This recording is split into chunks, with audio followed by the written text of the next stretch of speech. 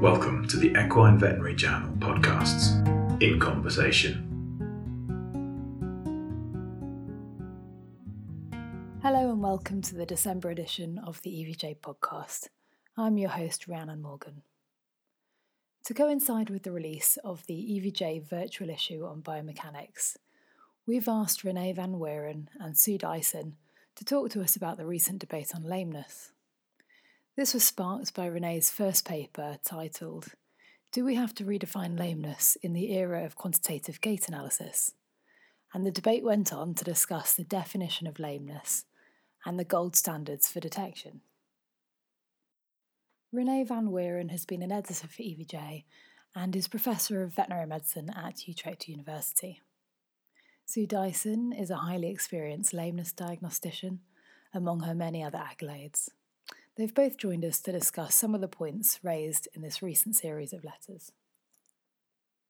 Renee, thank you for joining us on the podcast to put your opinion on what you aptly termed the lameness saga across for our listeners. You strongly advised researchers and clinicians in one of your letters to discriminate clearly between asymmetry and lameness. Could you tell us how you would define the difference between these? Yes, I think if we start with lameness, then lameness, in my view, is a clinical sign, is something that is making horse unfit for some kind of competition, and is still a problem for which the veterinarian is consulted. And one of the hallmarks of lameness, because there are very hallmarks of lameness, but one of them is asymmetry. And it is most lame horses, there are exceptions, but most of them show some kind of asymmetry. Yeah, but asymmetry, in my view, is one a physical parameter we can measure. You could compare it with fever. Yeah, fever is a rise in temperature, but it's a rise in temperature that's interpreted as something that's harmful to the horse, or maybe unfit to compete, or whatever. Yeah, and you can measure it using a thermometer, and then you have your rise in temperature. Exactly the same with asymmetry. Asymmetry is an important hallmark of lameness. It's something you can measure, but there are also small increases in asymmetry, like very small increases in body temperature, that are not called fever, and that are not deemed important for the horse, or feeding performance, or whatever. And so that's the difference, and it also depends not only on the amount of asymmetry or rising temperature, but also on the horse itself, the use of the horse, and so on. And so, in my view, lameness is a clinical kind of term or syndrome that should be used by clinicians. And one of the things you use the term for, one of the things it's based on is your asymmetry, which you can measure nowadays more and more accurate with modern techniques. Do you see the difference there? Yes. So you can have a certain degree of asymmetry without having lameness? Without having a clinical problem, yes. Okay. And I said that can also depend on the horse, on the use of the horse, or whatever. Yes? And do we have these thresholds determined yet? Yes, well, here also I think you can compare with rising body temperature, which is far more easy everybody is familiar with. There is what you call normal values for the horse, and above or outside the range is always a range, because we are talking, you should understand here about biological systems. In the biological system, there is never one value that's the correct value, it's always a bandwidth. Yeah, that might be bigger or larger. And if you come outside the bandwidths or reference values or whatever you want to call them, yeah, then you're in trouble, and then you're going to the pathological side. So there's a problem there. And the same applies for lameness, for asymmetry as a parameter for lameness. There is a bandwidth, and outside that range, there's a kind of invisible asymmetry, and we shall call that lameness.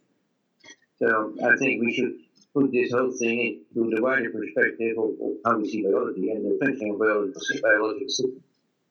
And that's becoming now more important. That was the reason for the editorial. Becoming now more important because we can also now measure very subtle lamenesses, or very subtle asymmetry, I could say, which should, in my view, not be classified as lameness. And in the older days, we even couldn't see them, so we wouldn't notice suspicion about it. So I believe it was agreed between all authors and contributors that the IMUs outperform the human eye due to better temporal and spatial resolution. So what, in your opinion, constitutes the gold standard of lameness detection? The gold standard of lameness detection, I think, for the determination or the measurement of the parameters we use in scale symmetry, and then as you say, the most accurate systems are the systems we have nowadays, the IMUs, or also motion capture systems. Well, that's what technical, they all perform better than the human eye. So if we want to talk about the measurement of asymmetry, I think that's the gold standard. But then going to the term of lameness, that's the clinician who decides and helped by the system by which he or she can measure the asymmetry very accurately, but then seeing the whole of the heart, including the use, the rider, and everything, whether or not to call it lameness. So in my view, if you talk about gold standard or the last word, you talk about asymmetry, then it's a system, no doubt about it. If you're talking about the use of the term lameness, that's the finish. So you could see the inertial measurement systems complementing the wider or broader clinical examination of the horse. I think so. I always compare it to imaging. There is no equine surgeon anymore not using imaging to a certain extent. And there's, of course, there have been many developments in imaging, from the old X-ray, we also have, of course, ultrasound, the MRI, the CT, and so on. We use also all those sources, the tools, to improve our diagnosis. And it's still clinicians making the diagnosis. And for me, what the great knowledge is basically the same. It's giving more accuracy, like an X-ray. Of course, you can see from the outside whether a bone is fractured. But if you have a very complex fracture, you cannot feel that. You need an X-ray for that. Yes. And the same here. It gives you more data that you can use. How do you see the IMUs progressing in future? I think also a bit like imaging. In my view, it will, because the IMU is, of course, very handy and easy to use in comparison to the older camera systems. So it's very workable in the field. So I believe that within a couple of years, all, let's say, specialized equine orthopedic surgeons will use data analysis techniques, basically IMU-based, for corrective reasons. To substantiate also their diagnosis, but also to monitor effects of intervention, to monitor progression of the disease, also to monitor horses for early warning of changing behavior. All those kinds of applications, I see that will be, in my view, will be extended. And also probably with conversion again. And like there are now no conversions haven't done any more above a certain amount of money without imaging. That will be the same in my view of data. Do you believe that in the future we will depend more and more on them, or that will they still be combined with a clinical examination? Of course, the clinical examination is the base of everything, and that remains the same. But of course, the use of tools in equine practice, in veterinary practice, also in just medical practice, that will increase further. There are so many centers being developed now, and so there will be wells of data. At the service of the clinician, put it like that, and he or she shall use that data to refine diagnosis, to go to prevention, and so on. And I think that will certainly improve. One of your comments in one of your papers suggested that these systems may keep people grounded and stop overconfidence. Could you expand on this for us? Yeah, that was about the curve. I can't put the name now. The curve showing the increase and decrease in confidence of people starting to practice a certain skill. And it showed that people in the first instance feel very shy and little experience. Then they grow quite rapidly in confidence, too rapidly, and then gradually they come back to a more reasonable level. Indeed, they will help, I think, in the formation, this learning curve. You have to make it a more realistic learning curve, I think. The nice thing of the data analysis systems is that they are not biased. And we are all human beings. Also, the more experienced clinicians, they're human beings, and people are not subject to bias. I know from my own experience, of course, if you think that the learning is located in a federal gun, you want to see the order group. It's known. And so if you then score that in the classic way, let's say 40% improvement or 50 or whatever, just by subjective evaluation, then you're biased. And the machine doesn't lie, they will show you the curve before and after. Mm-hmm. And it's not influenced by your bias. So that helps me. So, Renee, what would your take-home message be from all these to and fro papers and letters? Well, I think my take-home message is be open for the future, don't be afraid for it, embrace new technologies, but also be aware of the relative value of that technology.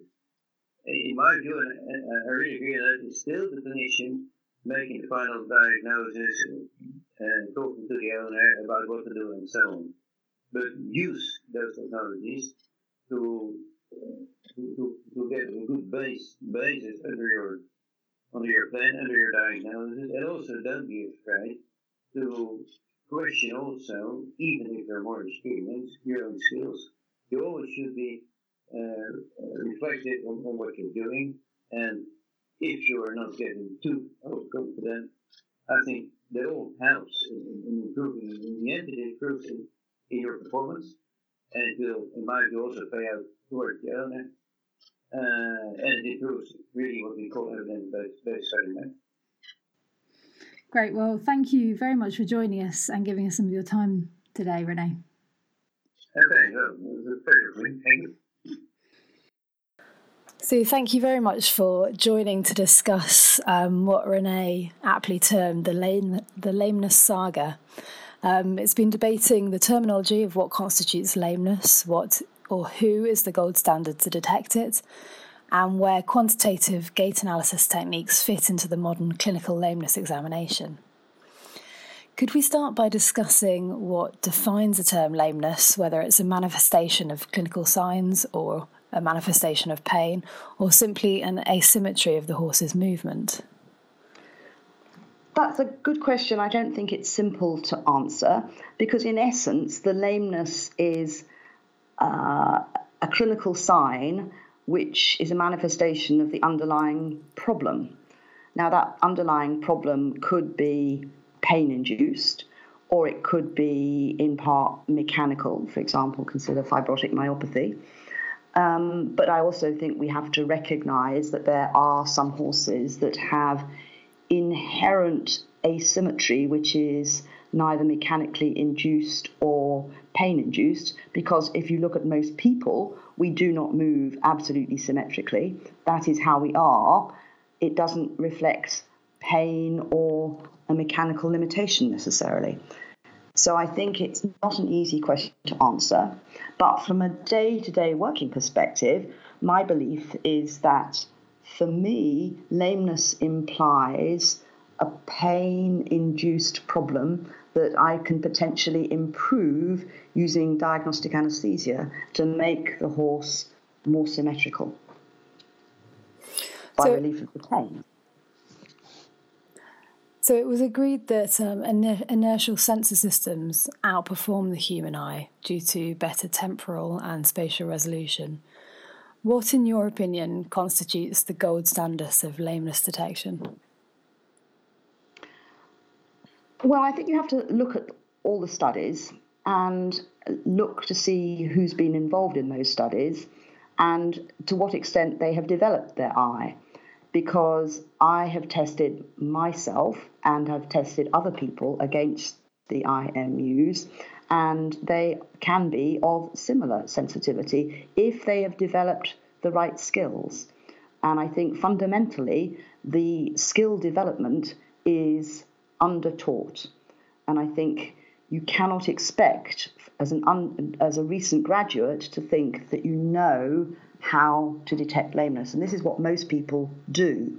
And therefore, those people who've gone through no further education are helped by inertial measurement units. There's no doubt about that.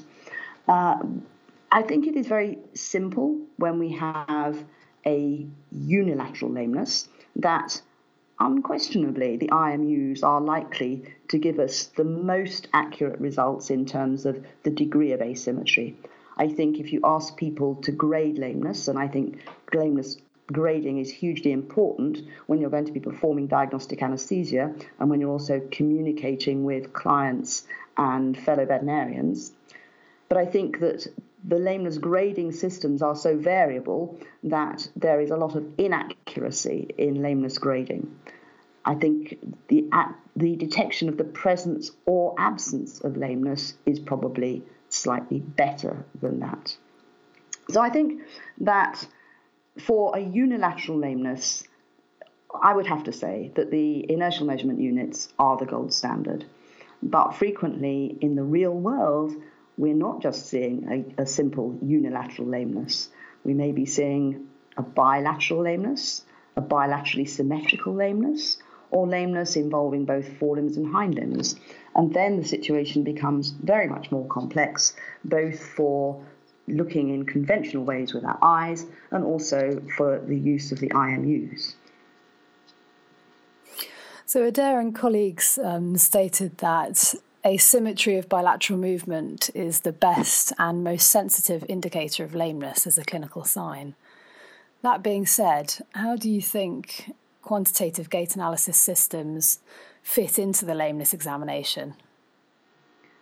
Well, the asymmetry definition relies on the fact that you've got a unilateral lameness.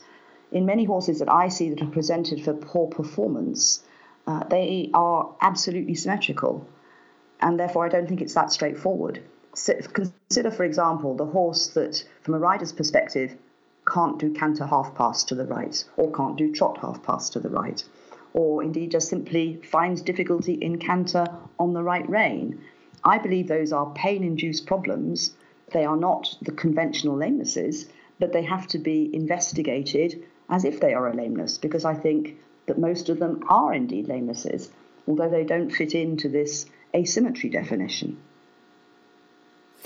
So would you see the IMU systems as having value alongside a whole horse lameness examination? I think unquestionably, assuming that the principal investigator is looking at the horse as well as using the IMUs, of course they are potentially of benefit because they can tell us something extra about the biomechanical adaptations of that horse to lameness. By, for example, looking at Withers movement, they can help us in the differentiation between forelimb and hind limb lamenesses and associated head nods. But I think one of the problems that I see in the field is people using them without thinking about the history and clinical presentation from the owner. So, for example, relatively recently, I saw a horse which the owner's principal problem is the horse has difficulties in canter. The horse did show a very mild asymmetry in its hind limb gait, which I could see and which had also been previously detected using IMUs. The veterinarian in question had blocked the tarsometatarsal joint in the so-called lame limb and seen measurable improvement, i.e. reduction in the asymmetry. And as a result of that, they diagnosed tarsometatarsal joint pain as the horse's primary problem. They did not evaluate the horse ridden, They never evaluated the horse in canter, despite that being the primary complaint of the owner. And not surprisingly, medication of the tarsometatarsal joint made no difference in the horse's ability to canter whatsoever. So I think that it's absolutely crucial that they are used in conjunction with a very careful clinical appraisal. And I would strongly urge people to consider riding horses whenever possible, in addition to the conventional assessment in hand and on the lunge, because I believe that we can learn so much more from the ridden assessment of the horse. One argument Renee used in support of these quantitative gait analysis systems was that it may keep people grounded and stop overconfidence. Do you agree with this statement? I think by and large, particularly when I've been teaching at courses, practical courses, overconfidence is something that I don't see that frequently. I see more people being underconfident because they've not had the most appropriate training as to how to look at the horse, and certainly not how to detect low-grade abnormalities. I think from an assessment of horses before and after diagnostic anaesthesia, that's where I see it fundamentally helping to control bias, because vets are busy people, they want to get the job done, they want to see improvement, and therefore sometimes they perceive there's improvement when perhaps there isn't improvement, and there certainly the IMUs give you quantitative evidence that cannot be disputed. So to that extent, it does keep people grounded. So what would your take-home message be for us? Fundamentally, look at the horse and look at the horse under as many circumstances as possible and listen to what the rider's complaints are. Look at the horse's behaviour, because I believe that the horse's behaviour is a very strong indicator of the presence or absence of musculoskeletal pain. And I think that that can help us in determining whether or not a horse does have underlying musculoskeletal pain. And it can also help us when we're interpreting the diagnostic anaesthesia techniques as well, because I would expect the behaviour to improve when the pain is removed. So fundamentally, fine to use IMUs, but use them in conjunction with your clinical appraisal and get further training whenever possible about how best to look at horses. And practice looking at normal horses as well as abnormal horses, so that you can appreciate the different ways in which different types of horses move. Because if you can't recognise that, then when faced with a horse with a potential problem, it's more difficult to recognise the abnormality. So thank you for giving us your time this morning. You're very welcome. Thank you again for listening to the EVJ podcast, and tune in again in 2 months for the next episode. Thank you for listening to this Equine Veterinary Journal podcast. More on the subjects discussed can be found online at wileyonlinelibrary.com/journal/EVJ.